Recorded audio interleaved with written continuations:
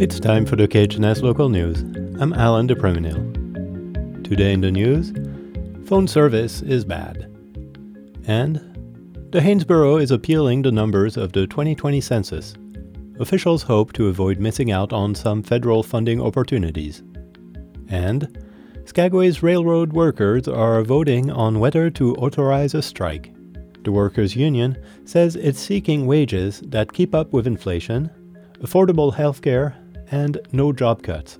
As KTOO's Katie Anastas reports, the dispute is playing out in the middle of a busy post-pandemic tourist season. The White Pass and Yukon route is one of the most popular tourist attractions in Southeast Alaska. The scenic and historic train ride runs from Skagway into Canada's Yukon Territory. It's the largest private employer in town. Engineers, conductors, and brakemen on the Alaska side are hoping to reach an agreement with White Pass that boosts wages and avoids job cuts. And this week, they're voting whether to go on strike if needed. Skagway Mayor Andrew Cremata says a strike could cause major disruptions for the cruise industry. More than half of the passengers that come through Skagway ride the train. And, Skagway's history is linked with the railroad. So, losing operations on the railroad would definitely have a significant impact. Jason Geiler chairs the union that represents the workers. He says he's worried about permanent cuts to brakeman positions. Brakemen are one of the 3 workers on the train at all times. Having 3 people on board a train is critical when you're carrying, 600 plus guests on board every single one of these trains that travel up and down the mountain on a daily basis. Even if the union votes to authorize a strike, it wouldn't happen right away. There are still several steps in the negotiating process that would have to happen first. The union's previous contract ended in 2017, and wages and healthcare costs are other key issues for the union as it negotiates the new one. Geiler couldn't share specifics on the wage increases proposed by both parties, but he says the union recognizes the company's lost profit during COVID. He says the union is strictly looking to increase wages to keep up with inflation. Mayor Cremata says that's important for Skagway residents. It's expensive to live here. The pandemic and the last couple of years, I've seen prices at the grocery store double, if not more. So it concerns me to think that, people who live in this community may not be able to afford to live in this community anymore. White Pass is owned by an investment group that includes the Carnival Corporation and Ketchikan-based Survey Point Holdings. Executive Director Tyler Rose says he can't comment on ongoing negotiations.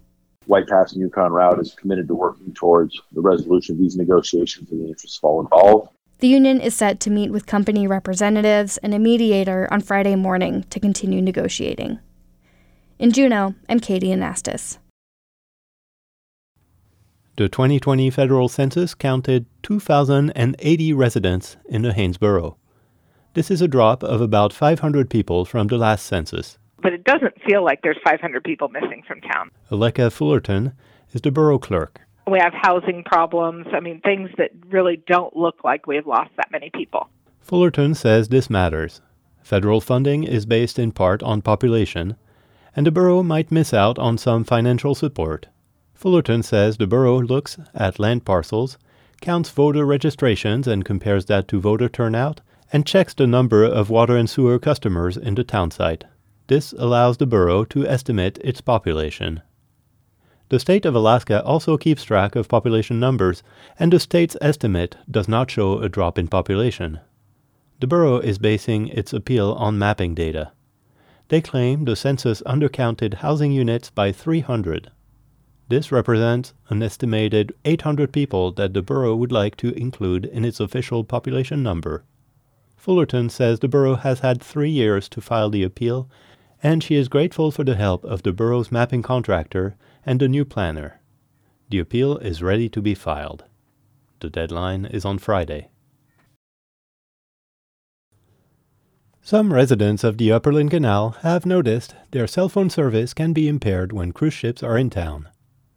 Last week, during the Haines Comprehensive Plan discussions, a representative from Alaska Power and Telephone explained that the company is not at fault.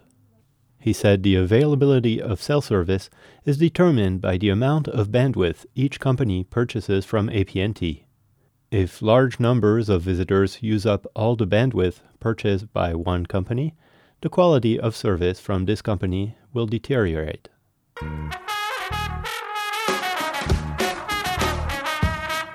That's it for the KHNS Local News. We had reporting today by KTOO's Katie Anastas, and I'm Alan DePrimino. You can find these stories and learn how to access the KHNS News as a podcast at khns.org/news. This is KHNS, Haines, Skagway, and Klukwan at 102.3 and translator K220BK Skagway, Alaska at 91.9.